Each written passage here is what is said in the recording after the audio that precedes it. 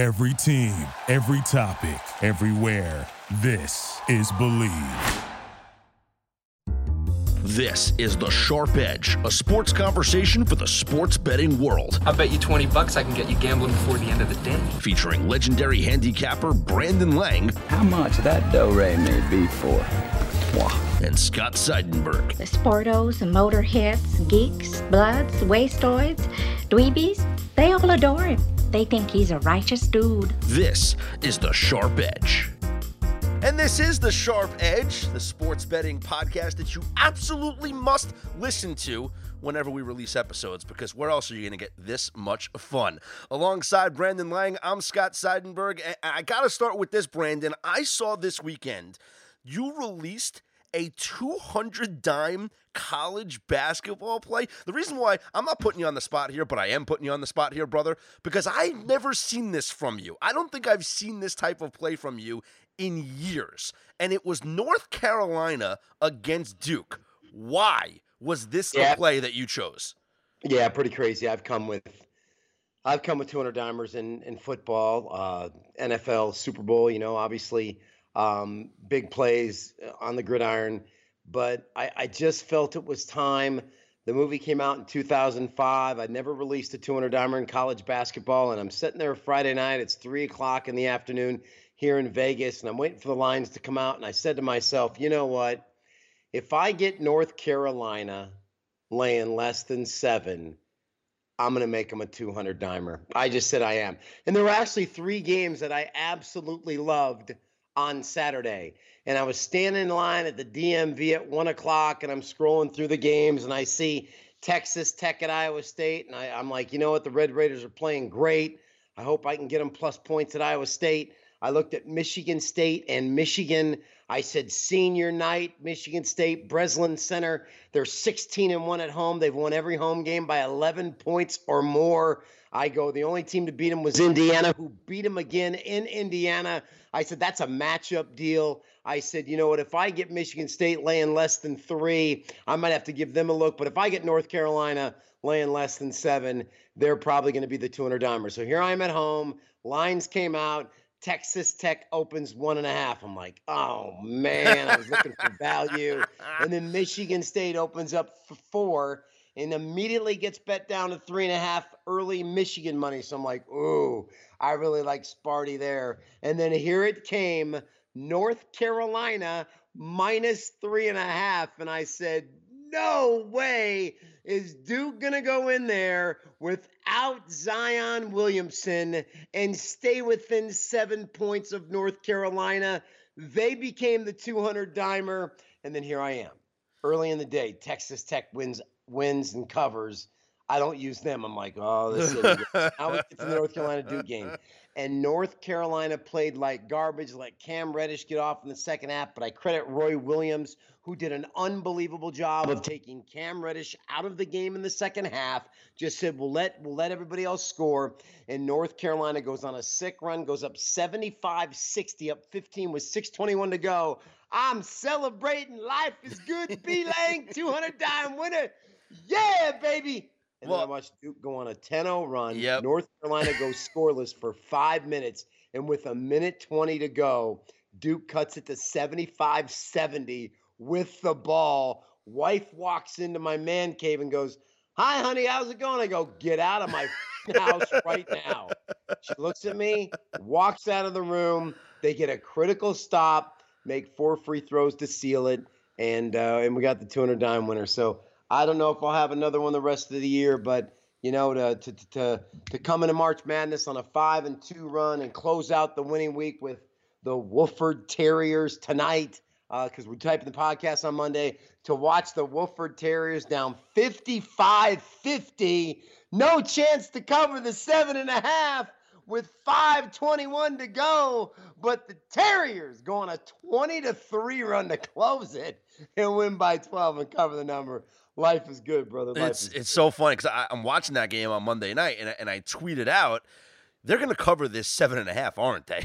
when they took the lead there late, when they took the lead, I think it was 57-55. I think they took the lead at one point, and then they got a defensive stop, and I said they're going to cover this 7.5. And people were tweeting at me, and which you guys can do at Scott's on Air, and they're saying, "Yep, they're covering this 7.5." When I watch Wofford, and I'll give you credit, last week on this debut episode of The Sharp Edge, you said that they're going to be this year's Loyola Chicago. You love this Wofford team going to the Final Four because they're undefeated in the SoCon, and their only losses are against pretty decent teams on the road. We're not talking about a bad team. This is not a Cinderella team. And when I watch them, do you remember that movie Mystery Alaska? Where yes. And remember during the first intermission report, and Mike Myers, who's playing the Canadian hockey analyst, he's like, "Johnny, I love these kids. I want to wash them up and adopt them and take them home with me. I love these kids, Johnny." That's how I feel watching this Wofford team. I'm saying, you know what? I love these kids. I love them. I'm going to bet them. I love them. They're going to go all the way. They're going to take me to the Final Four. This team impressed me tonight because when they were down and they had to come from behind, I thought maybe this was going to be like, here we go. A bubble gets busted because UNC, Greensboro is going to get to the tournament. And then, of course, we're going to put in Murray State, and the SoCon's going to get 2 teams. But they fought back, Brandon. This is a team that showed some fight there. You mentioned the run to close it out, and they cover. That's a backdoor if I've ever seen one. Yeah, I've jumped on to a couple of teams in the past in the NCAA tournament that have made me look really, really good. The first, of course, was George Mason. I watched them play in their conference tournament. I said to myself, you know what? This is a dangerous team that Jim Larenga had. Great guards, bigs that could play with their back to the basket. And I said to myself, you know what? I really like what I'm going to see with this team. I played them every single game. They got to the Final Four, upset a UConn in overtime. They got to the Final Four. Only mistake I made was I rode them against Florida, and they just didn't have enough. Ended up going 4-1 with them against the number, but still a very good run. And then, of course, last year I went on many radio shows and called for Loyola Chicago to go to the Final Four. My wife and I were living in Jacksonville, Florida last year at this time. I went and watched early in the year in November, watched Loyola Chicago go into Florida, went down to Gainesville, watched them play in person, and said to myself, okay, let me file this team away. Really impressed with what they did, and I jumped on them and predicted they would go to the Final Four. This team, Wofford, if you haven't seen them play all year, they just won their 20th straight game. They picked up their 29th victory of the year, most in school history. They're ranked for the first time in school history. They remind me of George Mason. They got a big man in Jackson who can play with his back to the basket. They got multiple guards who can play. Tonight, the star literally was a kid that's unbelievable. Nathan Hoover went for 20 in the second half. When they were down 55-50 with 5 minutes to go, he hit a big runner in the lane, hit a 3, and the next possession got fouled and hit 3 free throws. And, of course, if people haven't seen Fletcher McGee play, had a really bad game tonight. 4-13 from the floor, 4-15 from the floor, 4 of 13 from 3. Probably his worst game of the year.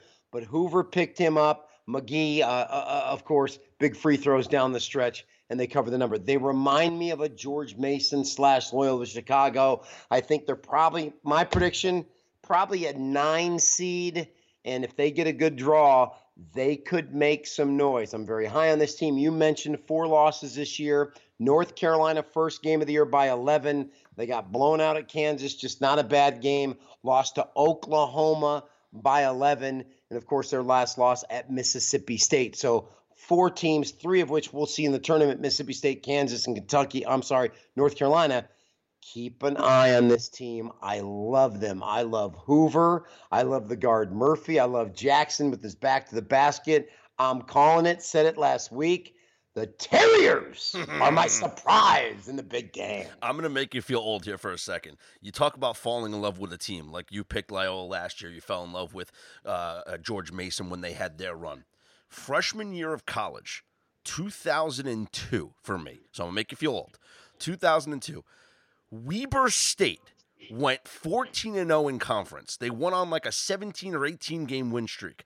I bet Weber State every single game and I'm a freshman. I remember like my bookie was like, "What team is this? What are you doing?" Was that Lillard? No, Lillard? no, it wasn't Lillard's team. But I just remember my bookie is like, "What? Who the hell is Weber State?" And I'm like, "The Weber State Wildcats, bro. They won 17 or 18 straight games. I know they went undefeated in the conference. They lost in the tournament. I think it was to Wisconsin or something in the first round. But I just remember betting them every single night in college as a freshman, going, "What time is Weber State playing? Let me call my guy and put in a bet on Weber State." That's the first team that I fell in love with as like an obscure college basketball team. That's so great. It's a good story. And that was around the time that Gonzaga was started to do their thing, and we know the story about Gonzaga because they have just become one of the powerhouses in college basketball. Mark Few, you want to talk about some of the greatest coaching jobs, program building that has been done in all of college sports, not just basketball. Mark Few has done it at Gonzaga. And last week on our debut episode, Brandon, you picked them to win it all. They played in their conference tournament here on Monday night. A cruise victory over Pepperdine in the semifinals. They win by 26, but it was interesting at the end with about 13 seconds left. I think we had to watch the line there, sweat it out a little bit. Yeah, BrandonLane.com, Al DeMarco, big play on Gonzaga. I think Al's won probably $1 million this year on Gonzaga. He uses them every time they play. They've been very good to him. You're exactly right. I love this team. Once I watched them beat Duke and Maui to start the college season, they have 2 losses all year long. I don't think people, again, as I mentioned last week on the podcast, that people on the West Coast just don't stay up and watch these teams play. They just don't. You look at Gonzaga with the win over Duke, Zion early. They have 2 losses this entire year. And if you can tell me who those 2 losses are against, I will give you a 10-star report, ladies and gentlemen. Well, I know one of them is North Carolina. Yes, 103-90 at North Carolina, went into the Dean Dome. And then off the top of my head, I cannot tell you who the second loss is. Obviously, I can look it up, but I'm being honest. I'm not going to be one of those guys that's going to lie to you. I remember the North Carolina game. I don't remember the other loss. They played. It was the very next day. I'm sorry, very next game out in Arizona. It was a little kind of holiday tournament. Tennessee, and they played Tennessee in Arizona and lost by 3, 76-73. Came back home 6 days later. Traveled cross country, lost to North Carolina, and they have not lost since. They were impressive tonight, and if people haven't seen them play, do yourself a favor right now. Get your futures bet on the Zags to win it all. Mark Few's best team since he's been there. I've watched them all year long. They are impressive. So you think so? You think this is the best team that Mark Few has had? You know, he's recruiting my buddy's kid.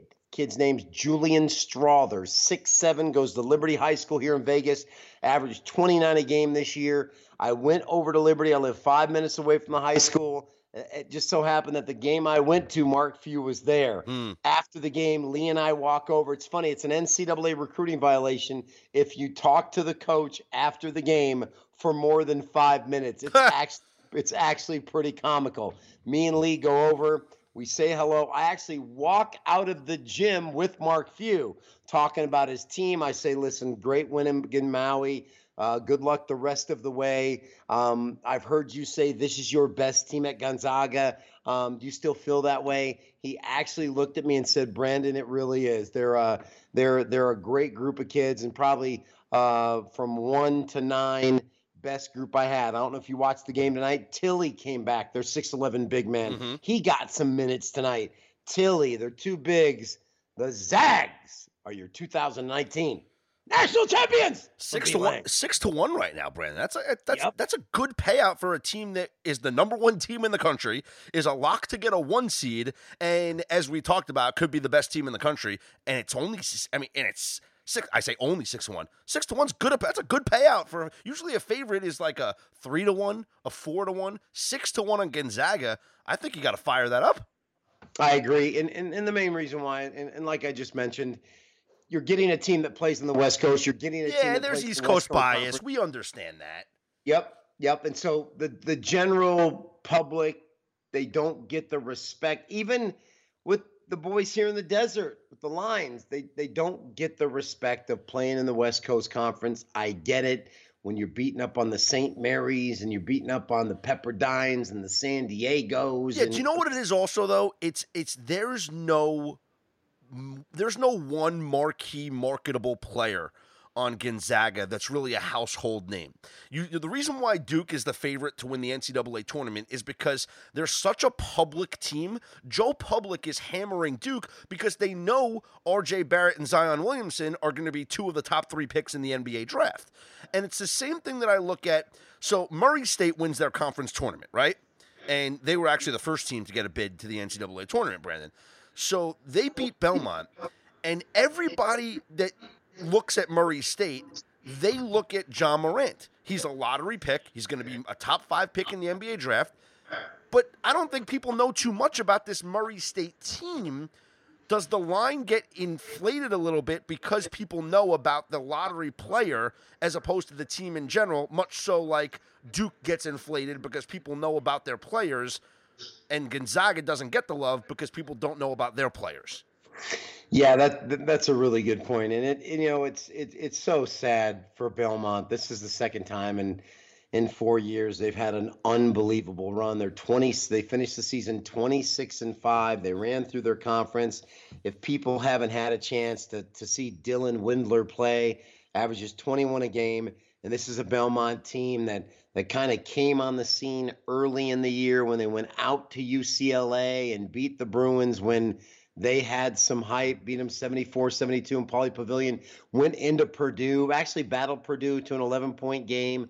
Other than that, their other losses, bad loss at Wisconsin, Green Bay. But other than that, in their conference, that's it. They lost to Jacksonville State, which gave Murray State all they could handle in the semis. They actually lost to Jacksonville State twice, who probably should have beat Murray State in the semis. And then, of course, the Purdue and UCLA, the Green Bay loss. What sucks is this kid, Dylan Windler, if you've not seen him play, is a stud. And here's Belmont finishing 26-5.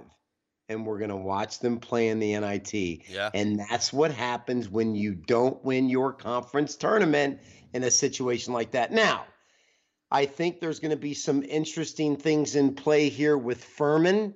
Furman has had an unbelievable year, went into Villanova and beat Villanova early in the year. They blew a lead late against NC Greensboro. Furman's had a great year. I don't know if the Southern Conference can sneak in and get an at-large bid. That's really going to stink because Furman's a really good basketball team as well. I would like to see the format change for the brackets. You know, I was all in favor of 4 play-in games. I thought that was one of the best things that they could have done. Yes, but I don't like where those play-in games are. No, I'm not talking about playing the games at Dayton, okay? I'm talking about what seeds those games are being played for. I don't think that we should be playing play-in games for 16 seeds. We should be playing play-in games for the bubble teams that are trying to get into the tournament. Because if you win your conference and you earn the automatic bid to the NCAA tournament, that is not a play-in game. You should not be in a play-in game. And I know that people say, hey, that's a part of the tournament now, right? Remember a couple of years ago, they thought about calling it the first round instead of the first 4. Biggest mistake they could have made ever then. Thankfully, they corrected that. But you deserve to get into the tournament. You accepted an automatic bid. Congratulations, you're a 16 seed. Play-in games should be for the bubble teams, the Clemsons, the TCUs. These are the teams that need to battle it out to make it to the NCAA tournament. Those are the 4 play-in games that should be played. Yeah, I agree with that. And just not to belittle the point, but to go back to Furman for a minute, here's where Furman got hurt. Because like I said, you don't accidentally go into Villanova and win. You got to have a squad. They beat Loyola Chicago on the road. They needed Loyola Chicago to go on and win their conference tournament and get in the NCAA. They didn't. They got upset by Bradley. Okay. They beat Villanova. They lost to LSU on the road. They lost at East Tennessee State. They lost to Wofford and Greensboro, who just played in the conference final. The game that's going to hurt them is the loss at home to Samford as a 9-point favorite. That sealed their fate. It's too bad because the Furman team that went into Villanova could have been one of those 13, 14 seed that knocks off a biggie. We'll watch Furman. Well, you know what? Good first-round matchup, Furman and Belmont. Yeah, the road to Madison Square Garden, right? You know, it's funny. We talk about Murray State and the possibility of the line being inflated because of a player like John Morant. I'm looking at Joe Lunardi's latest bracketology, and this dude's all over. I mean, his bracket's usually pretty close to what it comes out to be every year. He's good, yep. He has them as a 12 seed right now. And you know what the sexy thing is every year, right? A 12 beats a 5, which, by the way, has changed in recent years. It's been the 13 seeds that have been pulling the upsets. You looked at it, it's not the 12 seeds anymore, it's the 13 seeds. But anyway, he has them as a 12. I guarantee you that's going to be the most popular 12-5 upset pick. Well, what's funny is Vegas really never pays attention to the seeding. Yep. That's why you may have an 11 favored over a 6. Mm-hmm. And you'll be like, what? Vegas laughs at these people that do these brackets, the NCAA, these accountants with their pins and their white dress shirt setting up this whole gig. I agree with you. We're going to – listen, I had a great tournament last year. I finished the tournament 13-2, rode Villanova the whole way. Like I said, I just came off a 5-2 week, and last March was huge. I think I won 19 of 31 days last March, and I'm off to a great start here this month of March.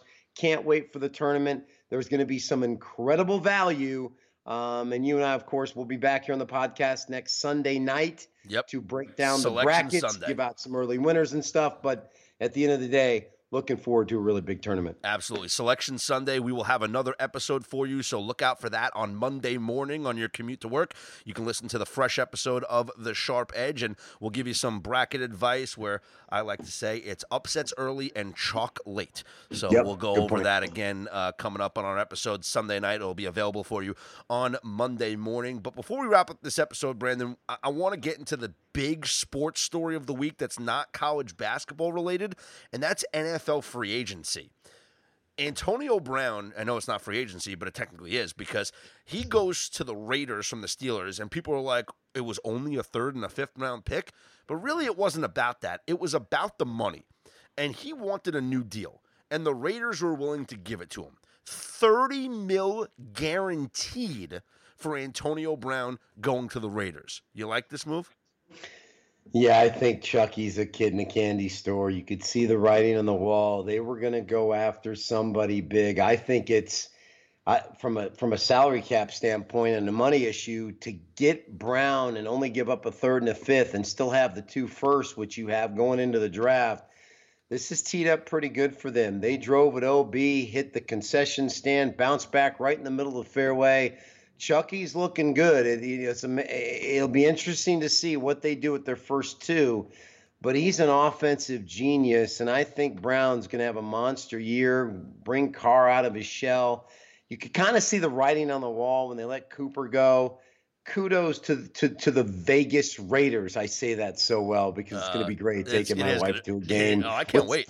With the jail at the stadium in case anybody gets crazy. Vegas, baby, Vegas. I can't wait. And I keep looking at the pictures of the stadium going up. The construction looks absolutely fantastic. But they weren't done there because they signed Trent Brown, the former Patriot tackle. He's the highest paid offensive lineman now in football. I tweeted this out the other day. You have to look at where the Raiders, what they've done and where they are right now.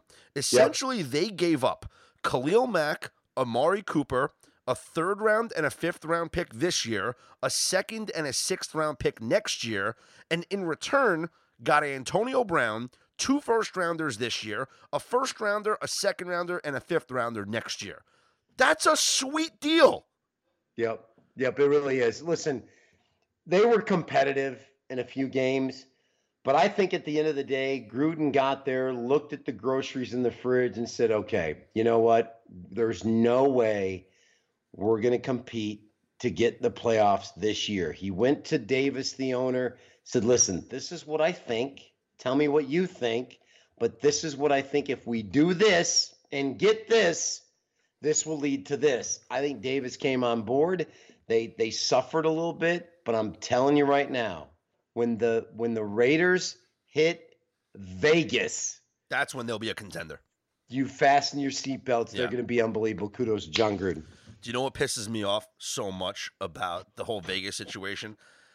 So, in a couple of years from now, Super Bowl 55, whatever it is. What are we up to now? What year are we on? I don't even know. 50, whatever. But we're coming to Vegas in like 4 years. The great thing is next year. This is here. Super Bowl 55 was supposed to be in Los Angeles. That stadium was not ready, so they decided to move the game to Tampa.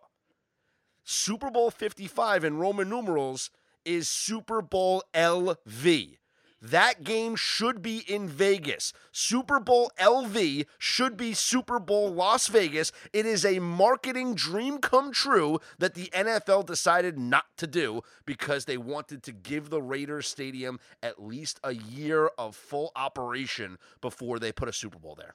Smart. Listen, my wife and I went to dinner on the Strip the other night, drove right by the stadium. It's weird. It's right literally off the freeway. Yeah, it's across from the Mandalay Bay. Yeah, they're gonna bring you'll be able to walk over the freeway. Stadium's right there, so anybody on the Strip, that part of the Strip's gonna be able to walk over. Brilliant from a schematic standpoint, but you're exactly right. Smart.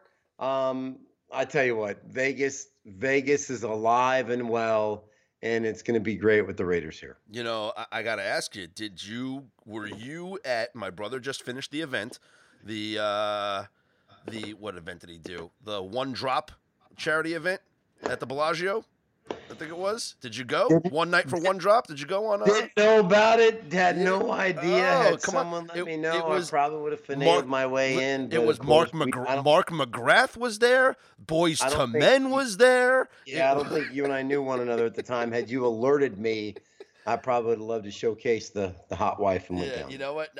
Next year we will go to the event. I promise. Next year, I was upset that I didn't go last year when my brother booked the Backstreet Boys.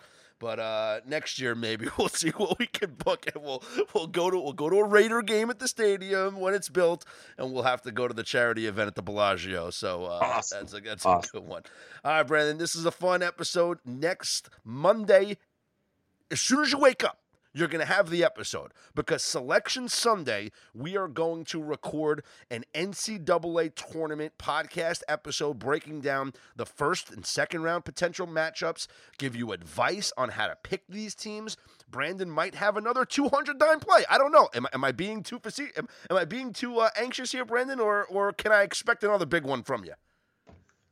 There will be another 200-dimer Thursday, Friday, Saturday, or Sunday.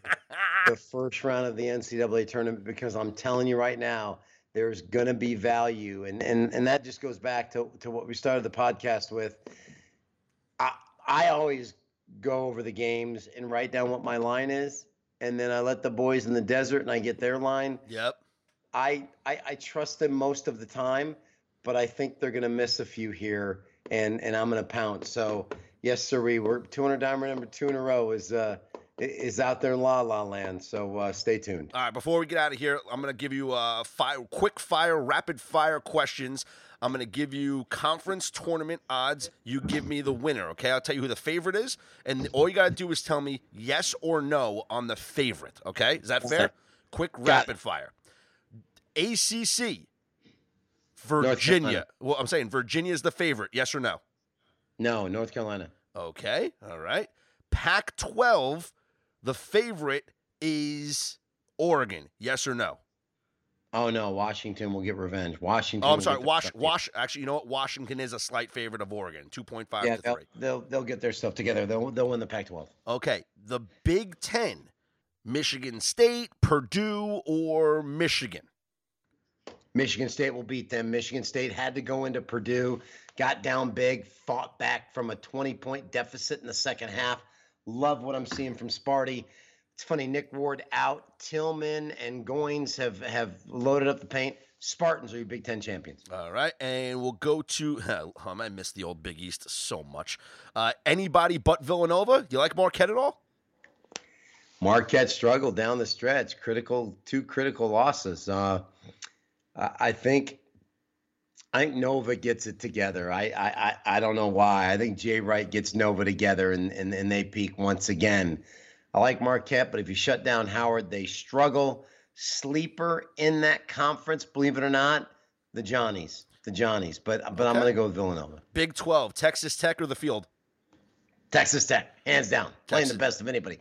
Although I think we're going to get a Kansas State-Texas Tech final. What a great final that'll be. SEC, Tennessee, Kentucky, or the Field?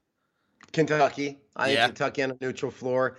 LSU with the coaching situation. Davis, the freshman's got to sit now because he's on the wiretap as well. They won the SEC, but I think at the end of the day, John Calipari and Kentucky cut down the nets. And the American, Houston or the Field? Houston. I'm so impressed with that win on Sunday going into Cincinnati. If you've not seen them play, this team is legit. Houston wins the AAC. And there it is. We will be back with you in a fresh episode of The Sharp Edge on Monday for your commute to work. And as you prepare for the NCAA tournament, we will record it Selection Sunday. Don't forget to check out BrandonLang.com. Follow me, Scott Seidenberg, on Twitter @ScottsOnAir. For Brandon Lang, I'm Scott Seidenberg. This is The Sharp Edge. Brandon, we'll talk to you Sunday night. All right, big dog. Tip.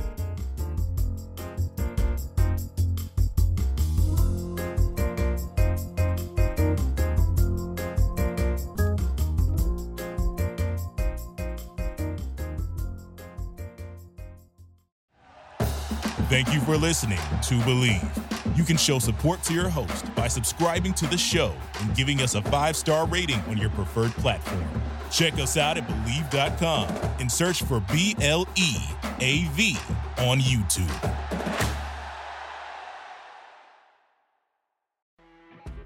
You know when you're listening to a true crime story that has an unbelievable plot twist that makes you stop in your tracks? That's what our podcast, People Are the Worst, brings you with each episode. I'm Rachel. And I'm Rebecca. We're identical twins who love true crime cases that make you say, didn't see that coming, and we hate the people responsible for them. Listen to People Are the Worst now on Apple, Spotify, or wherever you get your podcasts.